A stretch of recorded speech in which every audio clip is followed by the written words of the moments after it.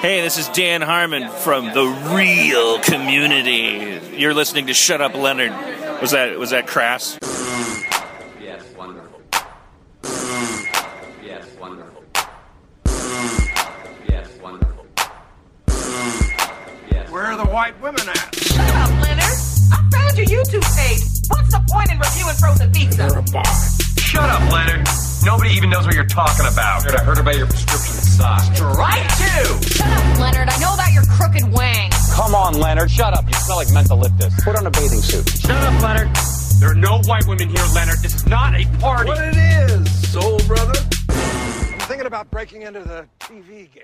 Shut up, Leonard. I'm Matt, I'm Andrew. and we like Community. We I wanna wake really up like 30 Community. years. But today we're not talking about Community. No. We're talking about another Dan Harmon project. Well, partial Dan Harmon Yeah, project? partial Harmon. By his We own see some account. hot partial Harmon in this movie. Full of disappointments.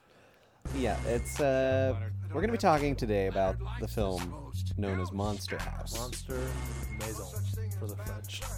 Monster's not translated? I don't know what monster in French is. Oh, I feel like I should know because there was Maison du Monster. There was an animated film that came out recently that from France, and it was something monster, and it got big. Maison de Monstre. That's probably what it is. Monstre. But first, let's thank Alex Machina of Slacktree.com What did he do? for the wonderful use of the theme song, Oh, yeah, it's a great theme song, the Shut Up Leonard Mega Mix. which he generously allowed us to use Yes, on this podcast. which probably is done playing by now, Yeah. as theme songs go. Yep. Go check them out. Should we dive right in the movie, or should we? I got three categories: Ooh, movie, mm-hmm. overall notes, Mm-hmm. and special features notes. Let me do overall for 100, Alex. Okay. No, listen. I feel like first we should let people know what this movie is. Oh, sure. For those who don't know. From 2006. 6? Yeah. Okay. 2006. It's an animated film, which is, I guess you'd call it a children's film. Yeah. And it concerns a haunted house, let's call it, Yeah. which a child has been watching the old man who lives in there because the old man keeps stealing children's toys. Tricycles specifically. He's keeping track of. He's one of those classic get off my lawn types. Yeah. And this boy's been watching him, and because of this interaction, he eventually figures out the house is haunted, and then the house comes alive and tries to eat people. Correct. That's a real basic overview. Yeah. of Written originally by Dan Harmon and Rob Schraub. Yes. And then taken over by some others. Yes. Well, I think even by Dan Harmon's account, he didn't even finish it. writing it. Yeah, it's true. But they started to make it anyway, Yeah. and then made what they wanted. Yep. Okay. So what were your categories overall? Overall, special features, and just the movie. We'll do special features at the end. All right. Okay, we'll do special features throughout. We'll do special features first. Well, I just I think there's some there's some cross pollination between special features and overall notes is all. Okay. Do you want to talk about the director or third writer at all? Gil Keenan? Yeah. Well, What the about third him? writer is a lady named Pam Petler. Oh yeah, Rob Schaub and Dan Harmon are credited, however you call that, when they have the ampersand instead of an and, Yeah. meaning that they wrote it together. And then Pam Petler is a writer who's credited kind of separately. Yes. Meaning that she came in and did the changes So that... we know who to blame. Yeah, we know exactly who to blame. Yeah. And she's also credited as the writer of the animated film 9 that came out. It was a big year for Nines. 2009, I think. 2009. It was the And- Daniel Day-Lewis movie 9 came out. That Starred Elijah Wood, who was known for participating in a Fellowship of 9.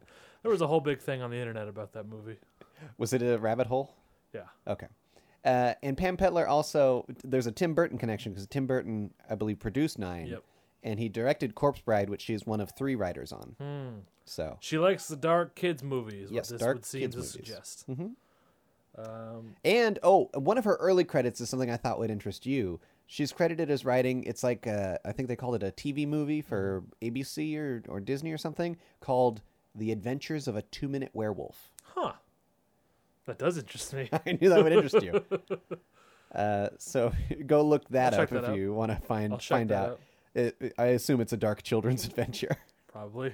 But this director, Gil Keenan. Gil Kenan. He also did later on City of Ember, Yeah. and he's going to be the director of the Poltergeist remake coming out, I believe, this year. Well, that kind of leads me into the special features here. I'll talk about. Okay. So, this movie, I guess that you made me watch special features before we started this because I had not watched them. Yes. And I gotta say, I came away from the special features liking this movie a lot less than I went Really? in because of the just horrible garbage people that I saw made the movie. I had a real instant negative reaction to a lot of them, particularly Gil Kenan and Starkey was the guy in charge of some visuals. He's the one wearing the shirt that has the Contact logo on it, I believe. Yeah. Which I And really also- enjoyed. That was the shirt he wore. So I made this note too. I want to talk about your reaction to seeing the mocap in action. Yeah. You responded as if you had never in your life seen an Andy Serkis interview. You were so amazed. This is how they made the movie? No. Can you believe it? It looks so weird. Like you were delighted and astonished at just seeing mocap in action, which I thought was curious. What I've seen in action, you're saying Andy Serkis, that's one man in a mocap suit. Yeah. This is an entire film of motion capture. Okay, you never saw Seth No. Green when he was talking about Mars Needs Moms because that was the same thing. Well, that seems insane to me. It just seems insane to me. Yeah. Like, I'm not delighted. I'm There was a trace I'm of delight in your confounded. voice. Well, there's a delightment in the insanity. Yeah. I think whoever, which is, I believe, Robert Zemeckis sat down and said, I want to make an entire film where I get these talented people, like good actors, Steve Buscemi, Fred Willard, Jason Lee, Catherine O'Hara, very talented Maggie people, Gyllenhaal. but we don't want to see what they look like. I want to put them in funny suits and, put them in a computer, and that's going to be the film. Wait, and then Starkey, who was head of the mocap, he was talking about, he was getting real pretentious, talking about how this is really more like theater because the cameras do not start. He didn't do this voice. No. That's my addition. Yeah. But how it's more like theater because the cameras don't stop and start. And he just seemed to me like a guy who's way, way into his form of technology to the point of insisting that it's superior than other technology, which is obviously superior. And I just think it must have been hell on this set. Yeah. That's why, especially... Because unless you're 1,000% into motion capture, you're having a hard time dealing with that guy, I feel like. Well, that's why I wanted you to see specifically Steve Buscemi's interview segments where there was a sadness in his eyes. Yeah, he was so unenthused. Yeah. Like, I'm surprised they put it on the DVD because it just feels like he was forced to sit there and say these words. Yeah. He was like, it was weird. It was interesting. I had a suit on. Yeah. It was. No one was wearing costumes. Yeah. And there was no set. Yeah. Just every part of this just seemed like a fucking drag. I was so just feeling the misery that went into making this movie really made me like the movie a lot less. And then there's also stuff like so they talked about how the Gil Kenan, who also seemed like a garbage person, and talked about how great the conceptual art was, and it did look kind of cool, and then and just how he kind of made it look shitty in the final product.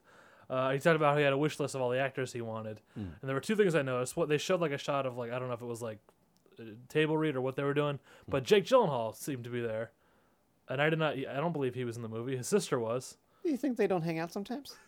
But he was like participating somehow in the movie making process. Just I think in maybe the background. he drove his sister down.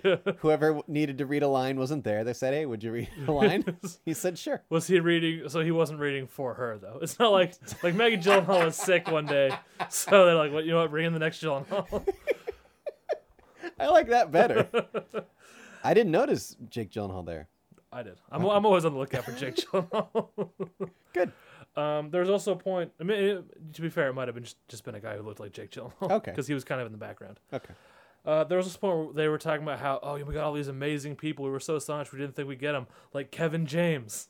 Yeah, that's They not... said that at one point in the special feature about how lucky and fortunate they were to get the great Kevin James in their movie. Well, that's they had to tear him away from... was he working with Sandler at that time? This was 2006, so I think Chuck and Larry was 2007. Okay. Which was kind of the beginning of the big Kevin James, Adam Sandler on-screen friendship. Because I think Adam Sandler produced like Zookeeper and that nonsense. That makes sense. But I think they started appearing on screen together with I Now Pronounce You Chuck and Larry, which I believe was 2007. Okay. I'll believe it. This has been the Adam Sandler corner with Matt Benson. So yeah, that's the special features, and that kind of leads into one of my overall notes, which is the look of this movie. Mm-hmm. And you actually talked about something that they explained in the special features, which I did think was kind of cool, how they can kind of mimic the movements of the camera, even though they obviously were not filming it. Yeah. Which I think did allow for a lot of cool moments in the movie, and, Yeah. and a lot of that looks cool. But then the animation style itself was just garbage. Well, it was. This was just a shitty looking movie. I'm sorry. I feel like it was trying to mimic stop motion Yeah, in but a weird way. But it didn't look cool like stop It didn't motion look cool like does. stop. And then, well, it even made sense when I watched the special features that they started with models. Yeah. Like, it wasn't even like a 3D model on a computer. They literally crafted out of putty or whatever Yeah. a model of what they wanted the characters to look like and then scan that in. Yeah, So they and were then- definitely and- trying to get that stop motion look. And the characters, despite all the dots on their faces, had exactly as much movement as those models do. Yeah. It looked unfinished. Like honestly, like watching this movie, it didn't look like a finished movie. It looked like they needed to do another. And maybe it's just the technology of 2006. Yeah, I mean, I feel like if you go back and rewatch even Monsters Inc., which was hailed at the time, and that was 2004. Yeah. That by today's standards And looks, you know what? And looks maybe, like a crap and, movie. and maybe this is a sign that it was not 2006's fault, because Monsters Inc., as crap as it looks by today's standard, I think it looks better than this movie. That's true. I think mean, Toy Story yeah. 1 looks better than this movie. I'll give it. I'll give you all those things. I mean, Pixar, this is not.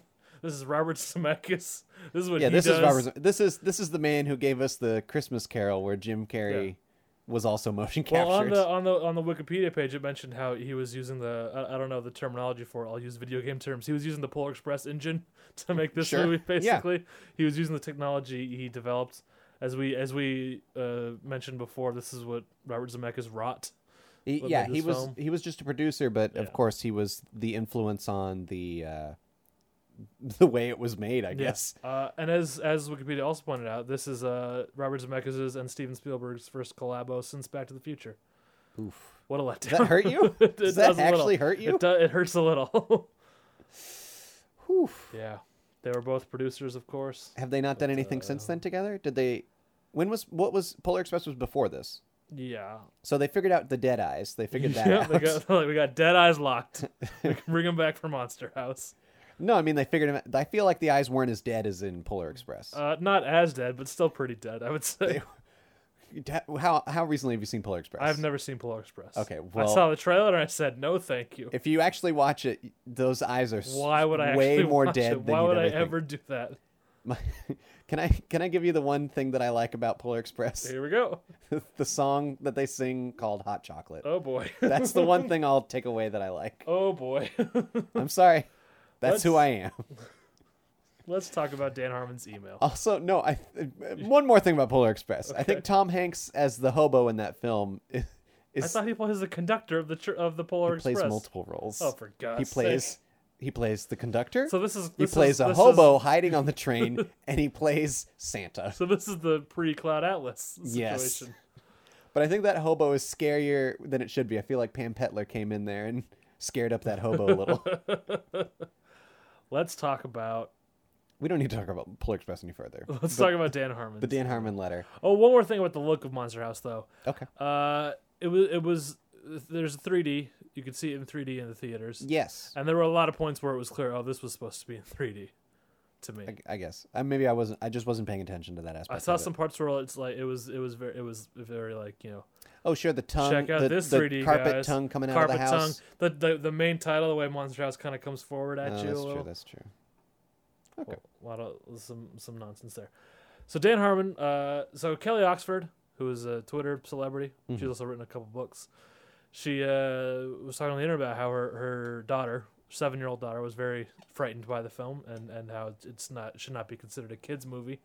And Dan Harmon kind of got some attention when he wrote an email to her that was very thoughtful.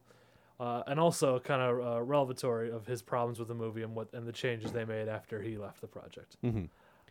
Just some, highlights of the letter. We already mentioned that he says in the letter that he hadn't finished the script. Yeah. They kind of took it away. Yeah. To make it their way. I feel like we should read the part about what happens inside the house. I feel like that's an important segment. Probably that part there. Yeah. Do you want to read it? Okay, so he was setting up saying, when you have a movie, scary movies are good because then you can go and explain why something is and explain how it's not scary, and then come away a stronger, better character. So that leads into this next paragraph where he says, and that didn't happen in Monster House. The kids go inside the house and everything's scary in there, but nothing starts making more sense. I don't know about you, but when I go inside a giant scary monster, I expect to be rewarded for my bravery. There should always be something inside a monster that helps you understand it and makes you less scared of it and unable to make the monster go away. And able to make the monster go away, excuse me. Not a bunch of stuff that makes you more confused and scared. Which, that's a really good point about this movie, which you never get that in the movie or the house. No. It's just like, oh, yep, and it's still scary. A monster. You better blow it up. Better blow it up. Yeah. I mean, it's hard, but do it. Yeah. Was there something else? Oh, of course. I kind of love he calls Gil Keane a hack and Steven Spielberg a moron. Yeah. that's kind of bold. Yeah. But you as evidenced in Benview on Spielberg, you don't hold Spielberg up to a shining light like most other people do. I don't. I'm starting to say, is he a moron? That's my question. That's what I'm asking. You're asking the question. Yeah, and maybe this ending was like, can we make it more like Jaws? Can we blow up the house at the end? Can DJ say "Smile, you son of a," and then explosion? I mean, it's a kids movie, but it'll cut to the explosion, so he won't say the word. Do you think Spielberg wanted to end Lincoln with Lincoln blowing up slavery somehow? No, I think it would have been a shot. It would have been the reversal. It would have been a shot of John Wilkes Booth. Oh, smile, you son of a, and then he shoots Lincoln in the head. Oh my God! You don't know how bad I want this now. Someone needs to make the video online now of Spielberg's original endings for all of his films involving that line and that explosion. Yeah. Okay. Do you have anything else from this letter? I don't think so. It's a very nice letter. I recommend anyone check it out. If you just Google like Monster House Dan Harmon letter or email, it'll come up. Mm-hmm. So yeah, it's good stuff. It's a nice email to comfort a young girl who is upset. It's very uplifting, and it makes some good points about the film. Mm-hmm. And I believe we've talked about it before on Shut Up Leonard, about how Dan Harmon is very into the story circle and what's his name? Why can I never remember his name? Joseph Campbell and his hero's journey. Yeah. So definitely, like, Monsters House just completely fails all of those aspects, and that's why. Yeah. We got dog action over here. We do. So now, shall we dive into the film? Yeah, most of my notes about the film are quotes that I'm intrigued by. Yeah. Like lines that I thought were funny, interesting, or perhaps left over from the Harmon script. Okay. I think you do see some traces of Harmon in there. Faint. Yeah. Traces, the faintest. They're buried in there, but they're there. They're there. And I mean, if these aren't his, he's willing to call us up and say that's not me. Yep. So, Dan Harmon answers on a postcard. If you want to clarify what was. Is that how you want to go through it now? Because that's all that I have left. Sure. And just some weird other notes. Okay. Like Jason Lee's character. I'll do this note first.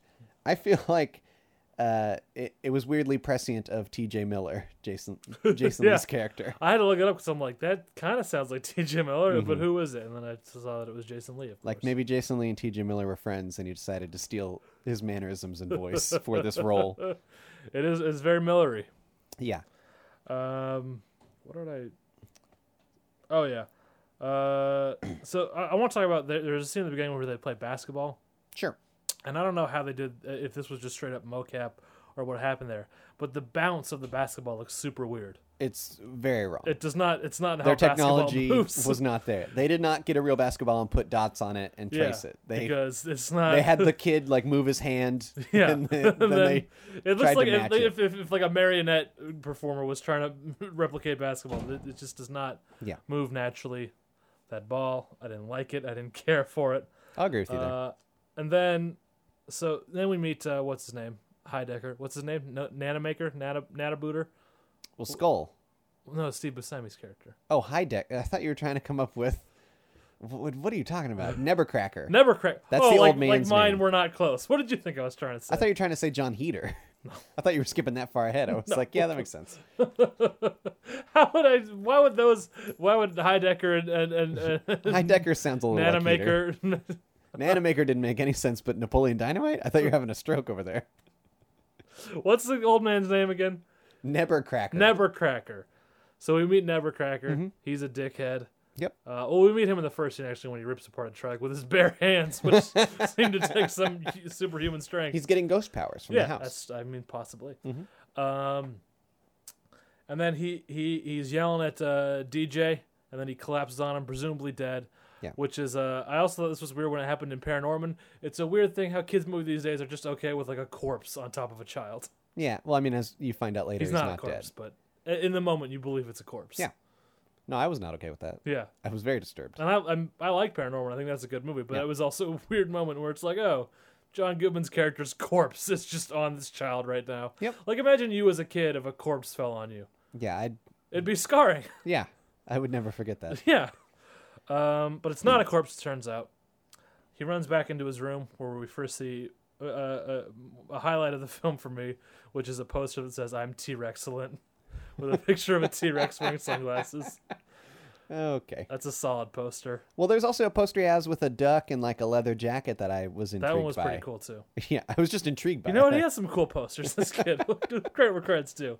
T-Rexcellent's good. The duck. There was a third one that was another pun, but That's can't what remember. they're sharing that with Paranorman. I remember Paranorman, his little room had cool posters. Sure. And also, in a way, sharing it with Community. Sure. Racism does not compute. Okay, let's go. No, it does not. Okay, so then the ball. So God, you're still stuck on this ball. The ball. No, I didn't mean to say the ball. The whole movie you're going to talk about just the ball. Let me talk about the scene where the ball has a face on it. No. So DJ believes the house is possessed, which we know it is, but Chowder does not believe him. Yeah. And what I kind of like here is that Chowder is a pussy earlier. He doesn't want to go get the ball when the ball rolls on the lawn. But now that Nana Baker, or whatever his name is, Nanocracker? Nebercracker. Nebercracker. Now that Nebercracker's dead, he's like, stop being a wuss, man. The house is not possessed. So Chowder clearly has a strong skepticism about the supernatural. Even though he is a terrible coward when it comes to real life threats, he is emboldened by his firm belief in the natural order of things. I like that character note about Chowder. Then we meet Jenny, the little preppy girl. Well, I feel like before then, I have a thing before then about the parents. Yeah. When they're Fred, leaving, yeah. so they're for some reason they're leaving for the weekend, on Halloween weekend. Yeah, they're going to some kind of dentist convention or something. They come back with a giant toothbrush. That's all I know about their trip. God, I feel like I don't even remember that. Because I have a note about the giant toothbrush, so we'll talk about that. You only have notes about inanimate objects. Well, the inanimate objects were the best looking things in this movie. Okay, so the parents when they're leaving, so parents are leaving over Halloween weekend. Yeah. I would presume it is. Yes. Like that seems like a bad time to plan a conference. Yeah. That isn't Halloween related. Yeah. Well, maybe if it's a dentistry conference, I guess Halloween is their big. Like, that's the worst holiday for a dentist. But then wouldn't they want to be, like, ready there for the next day after Halloween to get all those cavities? I guess. Like, instead of being on a convention? I feel like maybe that's, like, a joke that the director came up with and thought it was really clever, but it's just super dumb. And to be clear, I don't know for certain if they did go to a dentistry convention. All I know is that they came back with a giant toothbrush. Okay. But when the parents leave, here's what I think. You keep talking, and I'm going to see if Wikipedia has any info. I'm going to call this a trace of Harmon, I believe. Okay. This line, where the mother yells to DJ, "If anything happens, call the police and stay in the closet." Yeah. And then the dad says to her, he knows that. Yeah. I feel like that's a Harmon line. I can see that, yeah. Yeah. Wikipedia has what do you no got? info on where they went for the weekend. Just says they left. It says they left. Leave the town for the weekend. Okay. Go ahead, say words. I feel also before Jenny comes in, Bones gets his complete arc. Yeah. Well, no, and because he comes back at the end. he comes back at the end, but that's for PG rating only. Yeah. If Dan Harmon had his way, they'd all be dead. Bones is Jason Lee. I don't know if we said that. He's some kind of rock star Yeah. or wannabe punk rocker. Well, because the band that she likes is called Skull and Bones. Are we to believe that he is the Bones of Skull and Bones? I believe so. Because she's wearing a Skull and Bones shirt and she listens to Skull and Bones on she has a tape. But at the same time, there's a character who goes by the nickname of Skull. I believe he's not the Skull of Skull and Bones. What the hell is wrong with this movie? Where I totally forgot about that. We don't know if they went to a dentist convention. The Skull is not the Skull of Skull and Bones, but the Bones is. But if the Skull is not the Skull of Skull and Bones, then it's to say the Bones of the Bones of Skull and Bones. I don't know. But at the end of the film, she's going for Skull and not Bones. What? Remember? She goes for Skull at the end of the movie? Yeah.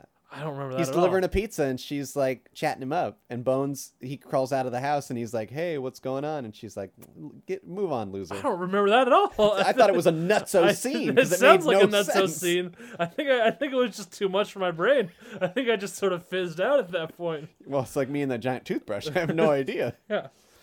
But anyway, he's obviously there to make a move on her. Yeah. Because she's.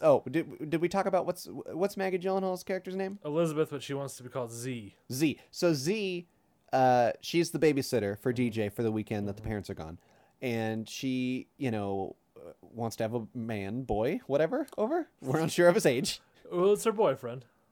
Presumably. Yeah. I don't know if it's a boyfriend situation. I think it's a boyfriend situation for sure. Okay. Well, whatever he is, he's there. Yeah.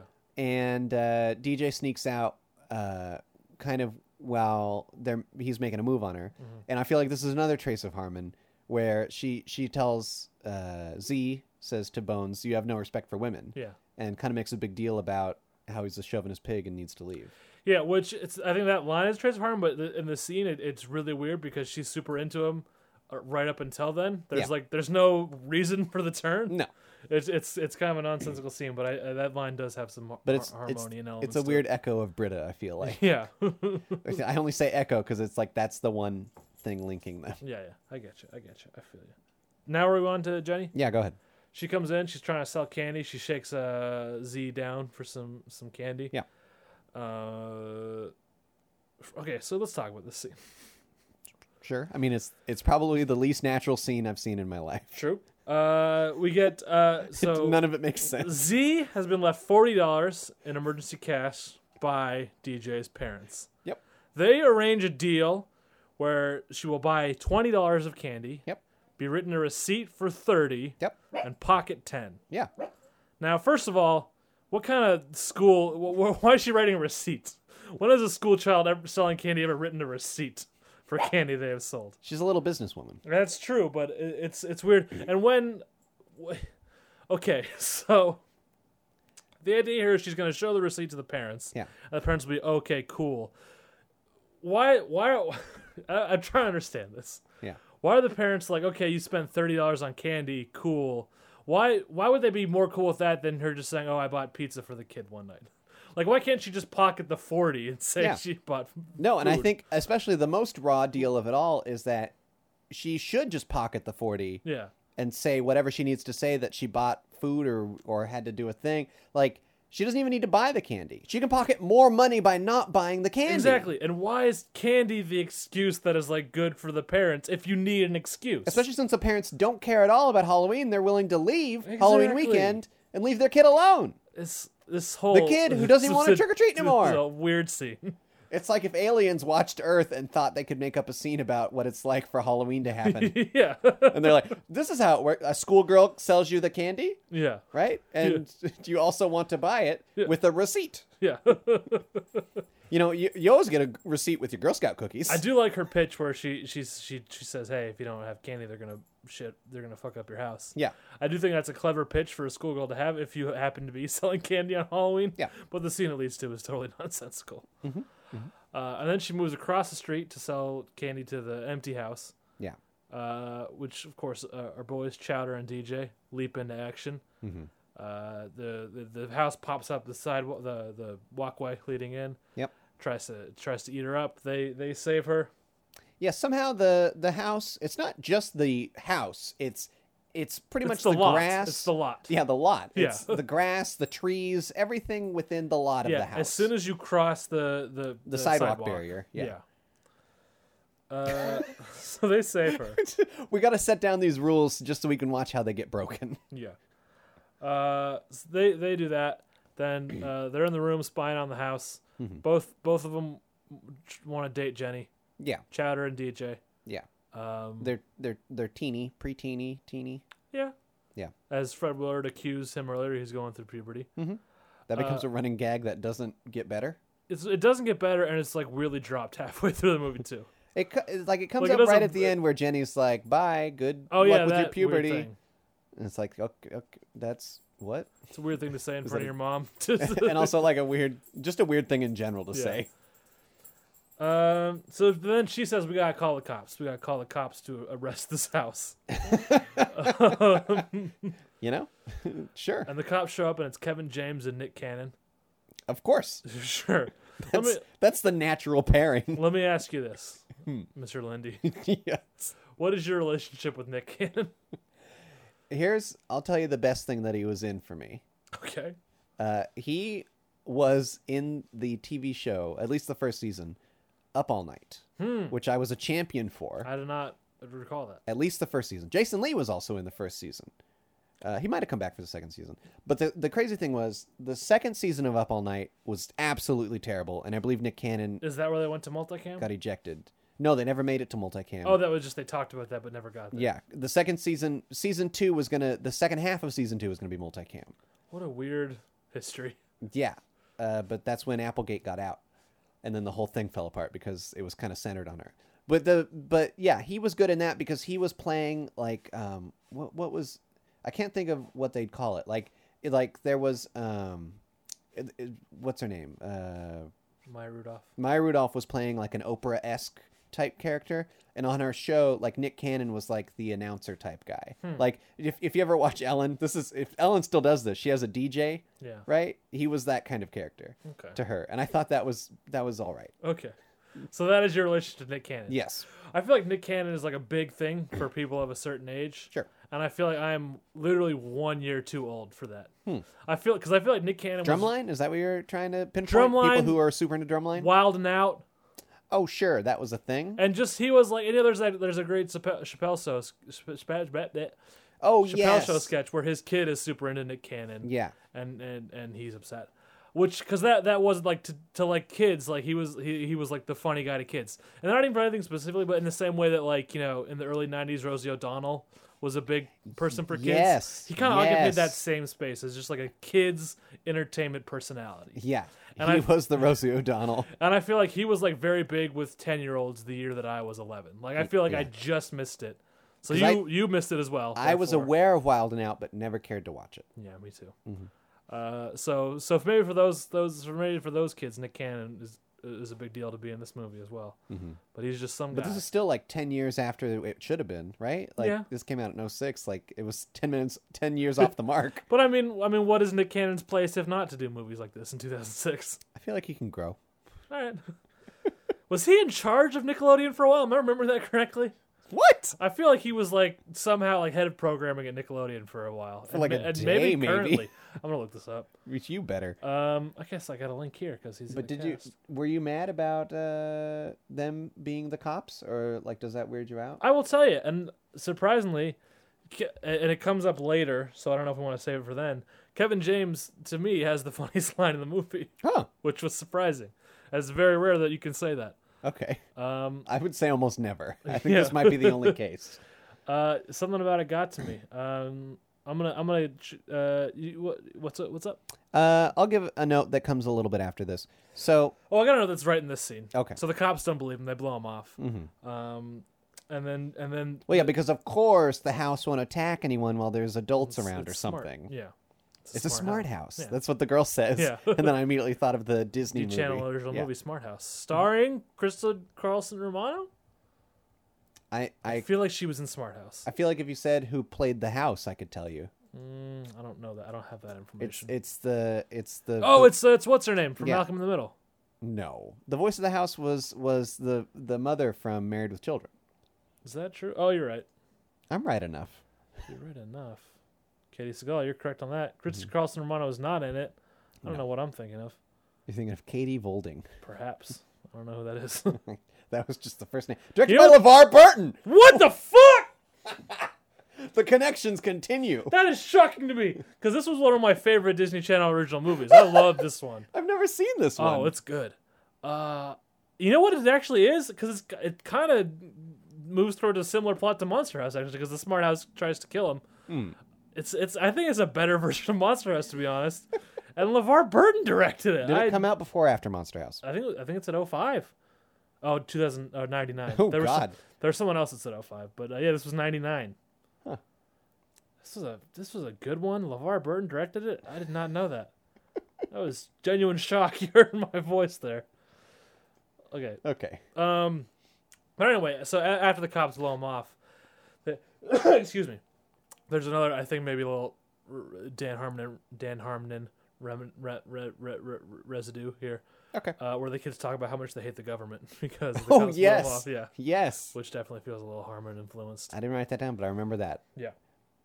Then we meet John Heater. Do we? Well, that's my next note in here. I feel what comes. Wait, hold on. Yeah, because they don't know. They're like, how are we going to kill this house? Government won't help us. We need someone who knows this kind of thing. We need Are you John sure that they Heater. meet? Do they meet John Heater, or do they meet out in their secret construction place first? They meet that afterwards because I have Okay. both those notes, and John Okay, Heater good. is first. Then give me John Heater. So it's John Heater playing Skull, but not the Skull from Skull and Not Bones. the skull from Skull and Bones. He is a pizza delivery boy. Mm-hmm. But he Well, pizza delivery man. let's get that clear. He looks like it's a little older. Yeah, he's got a mustache. I'll tell you that much. Yeah. He's playing some video game, some made up video game.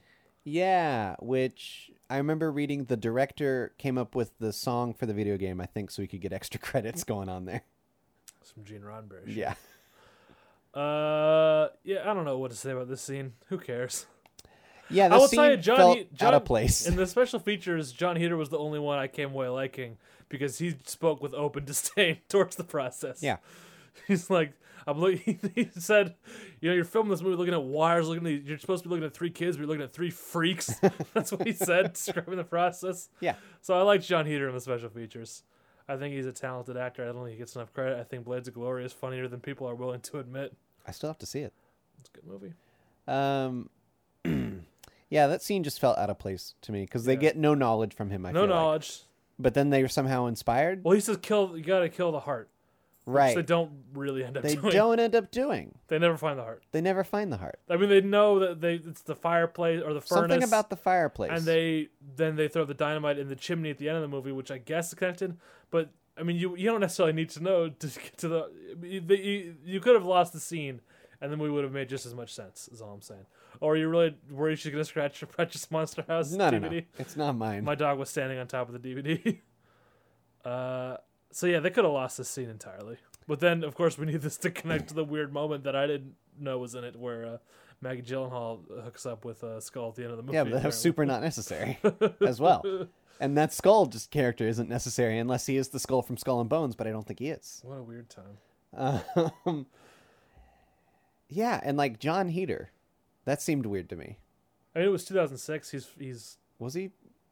What? Oh, right. He's 2 years Napoleon off was Napoleon Dynamite. 04, so, yeah. sure. I don't know. Am I the only one who doesn't like him? He's fresh out. You didn't like Napoleon Dynamite. It's all right.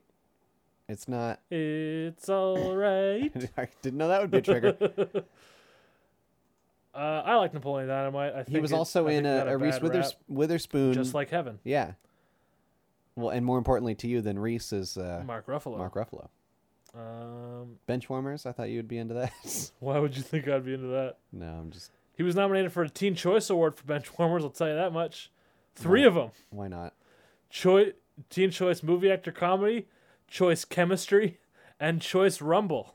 Well, I feel like he definitely got the Choice Movie Actor Comedy as it was a rolling thing from Napoleon. Sure. But the other ones sound made up. It was just because he in was due. general. No, it was like kids didn't like- nominate it's him like- for Napoleon, but they saw Napoleon and thought, we got to get him for the next thing. Yeah, so You know, the because kids. he was due. The kids got together. Yeah, it's like when Jeff Bridges won the Oscar for Crazy Heart. Mm-hmm. Same situation. Exact same situation. What's going on here? we got off on a... Then they go to their weird hideout where they devise a plan to make the house fall asleep with cold medicine. First, let's talk about this weird hideout. It's Yeah. literally a construction site. Yeah. That seems unreal or dangerous or just dumb. You know, I feel like that was a thing back in the day. hanging out at construction In sites? movies. Oh, in movies. And TV shows. At the time? Yeah. No, not in 2006, but like in like 80s and 90s movies. That was like an old thing they brought back? Kids hanging out in weird places. I know there was an episode of The Simpsons where Bart discovered an abandoned building that he hung out with, got into some trouble. Okay. Oh, that was a thing. Well, I don't mind that they're hanging out at a construction site. I think it's weird that there's what are those machines called? Crane? Or digger? Shovel digger? Digger machine? Digger truck? What What are they called? Steam engines? engine. No, that's a train. No. I'm trying to remember. Do you remember the book, the children's book, about that machine was a character? How can two adults neither of us remember what the hell that thing is called? Shovel crane. It's like a thing with a big shovel on it. It's like a truck with a big shovel on it. What the hell is this called? What's going on with us? I don't know. Steam digger? No, it's not Shovel a digger? steam digger. Steamroller machine? Digger roller shoveler? What are you? Oh, you missed a letter there I said in your tuck. Googling. I'm trying to Google this thing to figure out what it is. We're answers on a postcard. Anyway, to give us a note. Steam shovel. Earth mover. Steam shovel. I'm looking at Earth mover is what this thing calls it. That's the wrong. That's going up. It needs to dig down. Remember? It was a down Is there digger. a difference? Yes, there's a difference. Oh my god. That thing right there. Which one? This guy? Yeah, that's the guy. Earth moving. Earth mover. Click it. No, I not view. I meant to hit visit page. This is so great for the podcast This listener. This is. Articulating truck. But that's not the one we're looking at. keep Bulldozer going. is another Keep type going. of thing. Nope. We're gonna figure this out, guys. We're getting there. We're This is- scrolling. I'm sure this is riveting information to everyone. This is terrible. I'm sorry, everyone. There's so much going. Wheel loader? Was wheel that? loader? No, that's the wrong That's the wrong mass excavator. excavator. You know, I've never heard that term. Look up steam shovel and you'll get that children's book. That's the one you're talking about. Yeah. Steam shovel? Shovel. Where does this take us? Mike the steam shovel? I don't remember what it was a Oh, children's yeah, book. steam shovel. So you got it. Yeah. You got it. But it was a children's book. That's what I know don't it from. care about that. It was a delightful children's book. We're not children, though. We watched a children's movie. Their plan is to knock out the house with cold Oh, medicine. before we get to that though, I do want to note. I feel like this is another. I have another thing that I think was a leftover Harmon bit. So when they sneak into this construction site, there's a big sign for it. Yeah. For what's coming there, like condos or something. luxury. Yeah, luxury. Yeah. But one of the accommodation. the quote on the billboard says, "We've drained the lake," as if it's like a pro. Yeah. Like we did it. Yeah. I feel like that's a Harmon That's line. pretty good. So they're gonna knock out the thing. They're gonna construct a fake child. Yeah. Fill it. Using a vacuum cleaner, and Chowder's going to steal cold medicine from his father's pharmacy. Yep. Was it known that that's like a thing that a drug dealer might do? This seems like a very adult crime. Is my point. Maybe that's another trace of Harmon. Maybe. I feel like that could be. So they fill it. They construct this dummy. Yeah. They bring it up to the house, and then the cops show up and interrupt them somehow. I kind of blacked out for a moment in this scene, to be honest. Really? So the dummy goes to the house, and then the cops are there. There's a gap in my knowledge in between those two events. Well, I don't know why the cops come back. Yeah. It doesn't make any sense to me so why that's the cops not, come I back. didn't black out. The movie just makes no sense. No. Well, yeah, it makes no sense. The cops come back. I presume they come back because somebody saw these kids doing this weird thing in front of the house and called them. Yeah, But they maybe. would have responded really quickly because Well, the kids yeah. were just right there and ready with the vacuum cleaner child, whatever. Yeah. Which, that was a line that I kind of laughed at when Chowder says, "I love you, vacuum cleaner dummy." All right. It just feels like... That's not bad. But you know what's funny? I have the note here about the government line here. I can promise you it's not in this scene unless they do a little callback. Because They one might of do a them, little callback. one of them says, "So much for relying on the government." That's absolutely in the first scene Okay, well then, because that's when I wrote it down. for some reason, those two scenes are... It was sticking around. Maybe in I your brain. missed. Maybe I missed thing. I don't know what happened, because there's also, I don't know where this line is, but the girl Jenny asked the two boys, "Are you guys mentally challenged? If you are, I'm certified to teach you baseball." Yeah. I feel like that's a Harmon line, maybe. Yeah, maybe. Because I'm certified to teach you baseball. Yeah. Like that's a certificate you get. Anyway, so the vacuum cleaner, of course, it doesn't work because if No. it did, then the movie would be over, or it would get to a better place. care. Because the cops have to come back and they say, "What are you doing, you dumb kids?" Yeah. Then the cops hear some noises. Well, Yeah. Nick Cannon hears a noise.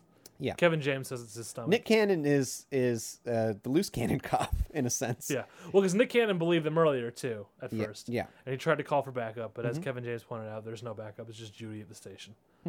So then they go. So Nick Cannon goes to investigate, and the house, instead of playing it cool this time, which it easily could have done like last time, Yeah. for some reason decides to attack the police this time. Which, I mean, it works out. It gets the cops. Yeah. But so Nick Cannon is being swung around. It does get it gets them. Yeah, it eats like them. it doesn't get them as in to believe. It eats them. yeah. Yeah. So the tree is swinging around Nick Cannon, and then here's where Kevin James has my line that made me laugh and that I think is the funniest line in the movie, and I do think part of it is Kevin James's delivery. Credit where credit is due. Okay. He says, "I'm calling for backup." Nick Cannon says, "I thought we didn't have backup," and then super dramatic he says, "I'm getting Judy." Okay. That's only worth it because of the setup earlier. yeah. there was a setup. Yeah, earlier We where forgot about it, and then it comes back and I Yeah. feel it. So That's funny. That was good. That's good. And then, of course, as soon as he says, "I'm getting Judy," the tongue drags him into the house. I did like that little moment. Oh, there's another weird moment here where Kevin James discovers that the dummy has cold medicine in it. Yeah. And then, like, takes a huge swig of cold medicine on the job. Like a fucking bad lieutenant. So that was weird. Very weird. Because I would feel like you'd get it from the smell. Yeah. There would be a very distinct cold medicine smell as soon as you opened one of them. The implication was that he knew it was cold medicine and he was trying to get fucked up. I Oh, think. okay. That's what I didn't take got it that from the way. scene.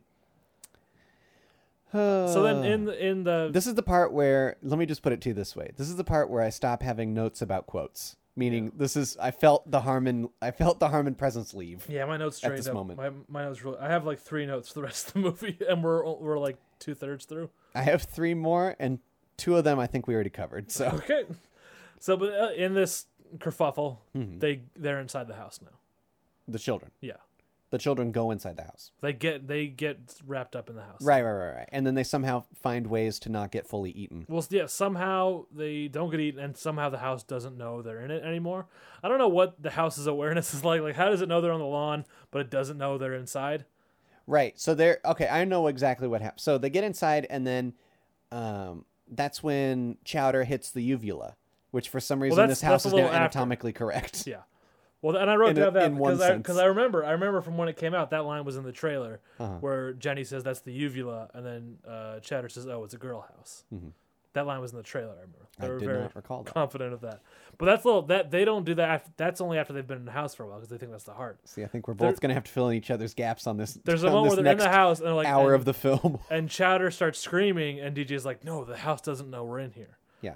How does the house not know they're in there? Did they sneak in? No, they get in. Like they were trying to save Kevin James or something, and somehow they got in, but avoided getting eaten. Oh. Okay, I feel it's halfway believable that the house kind of doesn't know that they're there. Why? Because the house was going for Kevin James. They got attached to Kevin James. Yeah, but why does the house know? ate Kevin Why James. does the house know when they're in the yard, but it doesn't know when they're inside? I don't know. Exactly. I can't explain it. Here's what I'll say 'Cause with it the doesn't design of make the house sense. too. I don't think this was on purpose, but this was something I liked. The inside of the house, it looks very much like a location in Fallout, in the Fallout video games. Oh, okay. Like it's the same kind of That decrepit. just appealed to you. Yeah, it's the same kind of decrepit, and Steve Buscemi has these boxes of explosions that look just like ammunition crates in Fallout, except they're red instead of green. Which they explain that by having a picture on the wall at some point that DJ sees where Nevercracker was in the army. And he was the explosives man. In like World War II. Yeah. Like a long time ago. Yeah. And he still has just tons of dynamite lying around. And also that he was the explosion man. Yeah. Like in that classic Yeah. cliche of here's a team and each has a specialty. Yeah. In that picture, he was Mr. Explosion. Yeah. There was like Mr. Buff strong man behind him, and Yeah. the smart guy to his other side. Yeah. And Like yeah. he was holding a dynamite stick. Yeah. That's how you knew that he Signifying, was the explosions I'm man. in charge of explosions. And it wasn't even like a pose picture. It was like they're hanging out at camp. Yeah. He's just sitting there playing with the dynamite sticks. Yeah. So they do some bullshit in the house. I don't even know how to talk about these scenes. Well, let's just get to the crux of what they figure out inside the house. Is they get to the basement. They find the cemented dead body. Yeah. How did that get there? there's a flashback later in the film. But do you want me to say? She falls in. Okay, so they figure out or are told the story. I don't even remember of how Nebuchadnezzar falls in love with the fattest woman in the world. Yeah. Who's traveling around with P.T. Barnum in the 1920s. Kept in a cage for some reason. Yeah, that's the way they did it. But like I'm saying, it was like the 1920s when that was happening, and he fought in World War II, and now it's like presumably present day ish. I don't know that it was necessarily the 20s when the P.T. Barnum stuff was happening. It just felt like really old to me. Well, they're keeping a woman in a cage against her will. Yeah. Apparently legally, because it's only Nutter Butter who objects and tries to free. Well, he definitely frees her like illegally if she's property of P.T. Barnum. Yeah, that's the implication here.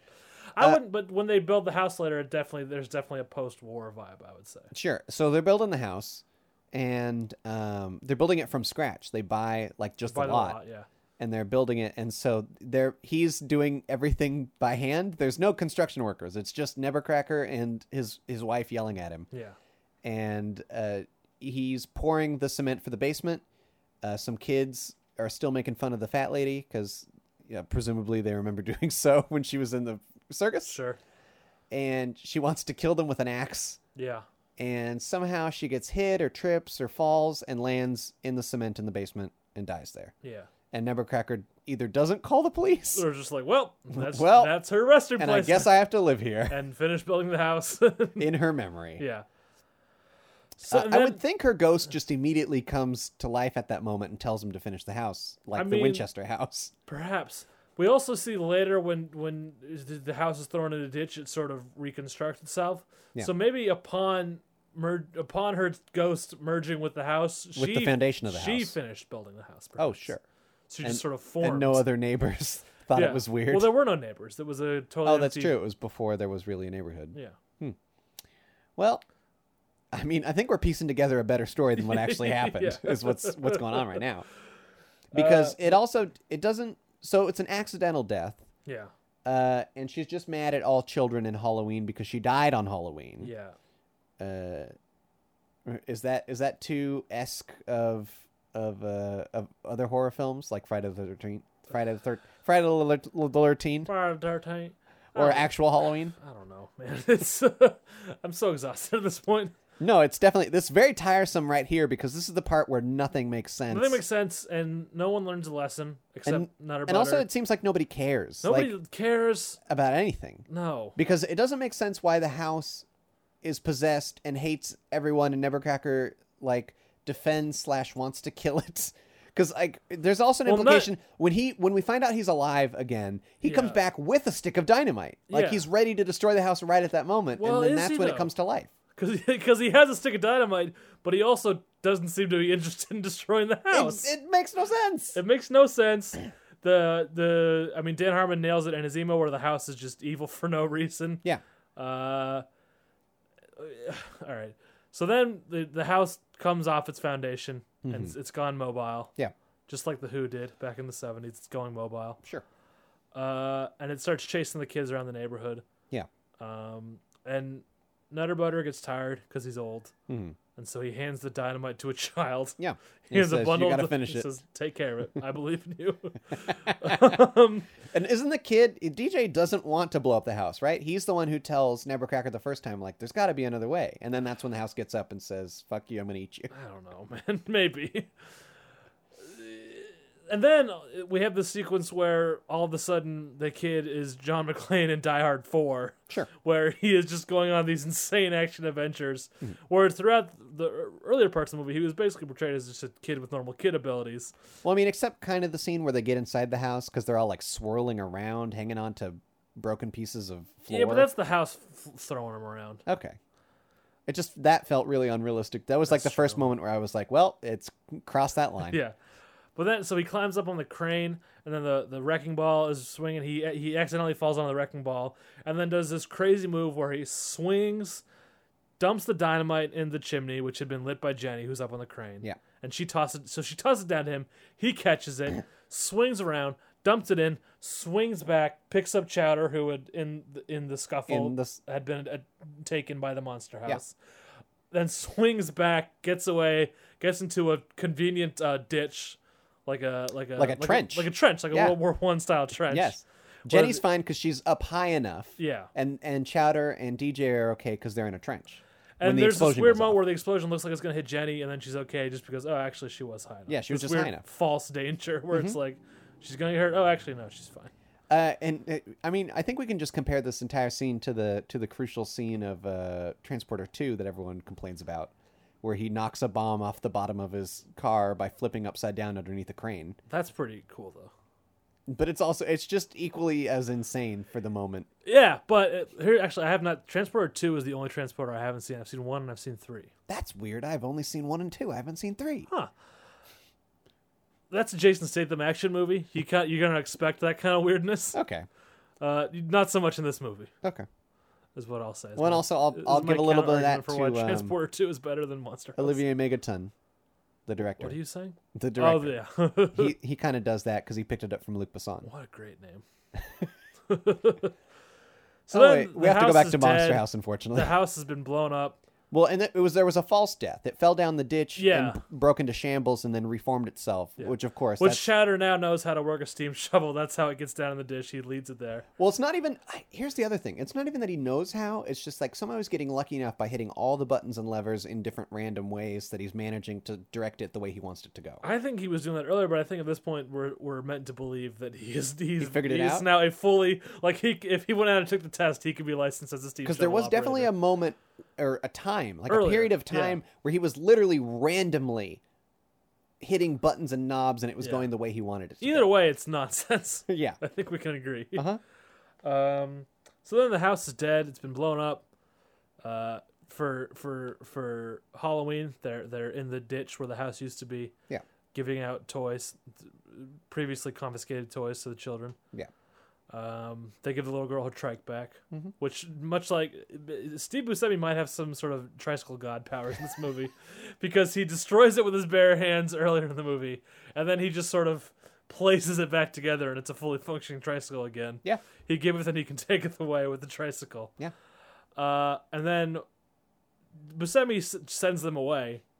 For no clear reason. He's like, yeah, I got some work to do. I don't know what that means. I don't know what his work is. I mean, he's got to figure out where he's living now. I guess, but he just stays in the ditch. Yeah. He's like, you kids go. I'm just going to hang out for a minute in the ditch. The kids go back to their house. They decide to go trick-or-treating after all. Because earlier Chowder wanted to go, but DJ was too old. Yeah. Who cares? Yep. Then it's the next morning. The parents return with... The next morning? Hold on. Wait, this is where I blacked out. Yeah. This must be the scene. This must be where... Because Bones comes out of the thing and No, because meets Skull. that's the very last scene. Okay, then that's after... Then I don't... The next morning? It's daytime when the parents come back. Okay. That's what I remember. Time made no sense in this film for No, me, it did by not. the way. Because how did no one notice that house rampaging and then immediately after the rampage of the house, it is Halloween time? Fuck, you're right. I don't know. The timeline is I don't know. super messed up there. Or I don't know if it's the next morning. Maybe I'm remembering this wrong, but somehow it's daytime and the parents come back. Time moved backwards. Yeah. And the mom specifically, Catherine O'Hara, has a giant toothbrush. Sure. Like a toothbrush that's like taller than DJ, like a really big one. Okay. And it's got the old timey thing that old timey the little toothbrush. pick on the The end? little pick on the end. Oh, Is that to be used as a toothpick?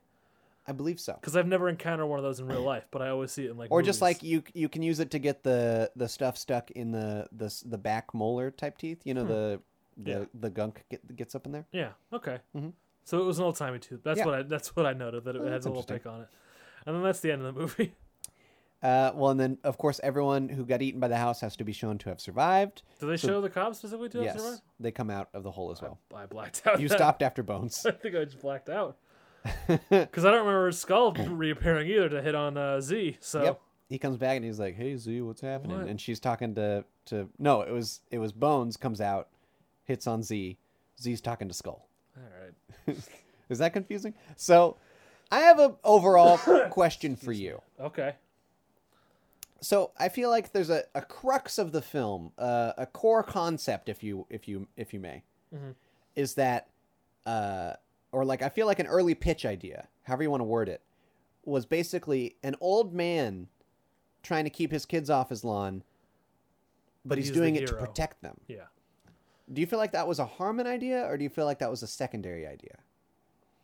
I feel like that might have been a Harmon idea. I feel like so too. Because the big thing with Harmon is there's no villain. Everyone's the hero of their own story. There's exactly. Any villain is just you examine more closely and see that they have a reason. Mm-hmm. So I think that's probably a Harmon. But then it gets super twisted. Yeah. In like an insane, terrible way. Yeah. It really goes off the rails. But at the same time, I don't hate this film. I don't hate it. Yeah. I'll tell you how I feel about this film. Uh-huh. It's like the third best episode of season 4 of Community. That's interesting. That's what it is. There's some there's a scent of Harmon in the air. Yeah. But it's clearly not a Dan Harmon product. Mm-hmm. But it's maybe like an okay version, but there's still a lot of it that's really terrible. Yeah. This is like a Conventions of Space and Time. Sure. This is what this is. I'm mad at that one because it is a villain is just a villain. Yeah, exactly. And that's what I'm saying. Yeah. That's also why we're mad at Monster House. Okay. Did you like the German episode of season 4 or no? Not really. Okay. Because I would almost compare it more to that because at least the Germans had like a weird... They could have turned it into a Die Hard thing because it was his brother, right, that he defeated? Who cares? Anyway. So that's Monster House. Yep. Plugs? I guess. I do another podcast. What's it called? Nerds Eye View. Where you get it? On iTunes? Where else? Or anywhere else that you get podcasts. But like, if you want to see a website that has it. Oh, I guess you can go to nevpodcast.com. Oh, any other websites? benviewnetwork.com/nev. Oh, that's a cool one. Yeah. And on Twitter at NEVPodcast. I didn't even tell sweet. you what it's about, though. What do you do on this I talk about podcast? movies. Oh, what kind of movies? New movies. Oh, shit, really? We review new films that come out. Who- It's myself. Who's on there? besides Sometimes you. Oh, what? Sometimes Matt Esposito. Oh, cool guy. And sometimes Thomas Willett. Nice man. And usually Jordan Scott. Thomas Willett was shitting on Birdman on Facebook the other day. Really? Yeah. He kind of loves American Sniper. I don't want to get into it now. You know what? Does Tom listen to this show? Yes. We're doing Tom News. It was not on the new Benson's Boombox, but guess what? Tom News is peeking its way into Benson's Boombox. So there was an episode of It's Always Sunny in Philadelphia that was a kind of Birdman inspired, where it was one take. Oh, right. I remember his And he post said that about Charlie this. Day was like way better than Michael Keaton. And you suggested to me that he just was confused about who Michael Keaton is, not that he actively dislikes him. And I was feeling some dislike vibes from this. Well, post. at this point now, he And I don't definitely care, bro. knows who Michael Keaton is. Yeah. At this point, right as now. As a Michael Keaton fan, I was a little hurt and offended. That I'm going to have to watch this. It's Always Sunny. I'm way behind. It's really good. Oh, I'm certain it's good. I'm not disagreeing with that half of the sentiment. I don't think it's better than Birdman. I don't think he needs to take down Birdman to prop up It's Always Sunny. Yeah. Anyway. This has been Tom News. So Nerds Eye View. As you're listening right now, we just reviewed American Sniper, and we're going to review Jupiter Ascending. That looks terrible. Yeah, we're in a weird sandwich right now. Sorry, guys. Yeah, that's about it. That's all my podcasts. What if I want to follow you on Twitter personally? Oh, I'm at Podcaster Andrew. Oh, cool stuff. There you go. You go to BenviewNetwork.com, check out all the other shows I do on there. They are Benson's Boombox, Popsicles, Matt and Brendo's Wrestling Show, and Benview on Spielberg. I'll check out Comic Nerds Unite. I'll be appearing on them in the next couple weeks or so. Cool. So look at all those and listen to them. Look at them so that you can download them. Yeah, and then listen to them. Mm-hmm. You can follow me on Twitter. I'm at Dr. Matt Benson. That's Dr. Matt Benson. You can follow this show on Twitter. It is at ShutUpLenPod. You can write us an email, shutupleonardpodcast@gmail.com. And you should do things to us that we like on iTunes, like rate us, review us, and subscribe to us. You want a little shout out on the show, you do one of those things. We'll be like, hey, this person is cool, and it'll be fun for everyone. By the way, can we we should have talked about this before, but can we take a week off and then we'll come back? Okay. You sick of me? Shut up, Leonard. This podcast is a part of the Benview Network. You can find this and other podcasts like it at BenviewNetwork.com.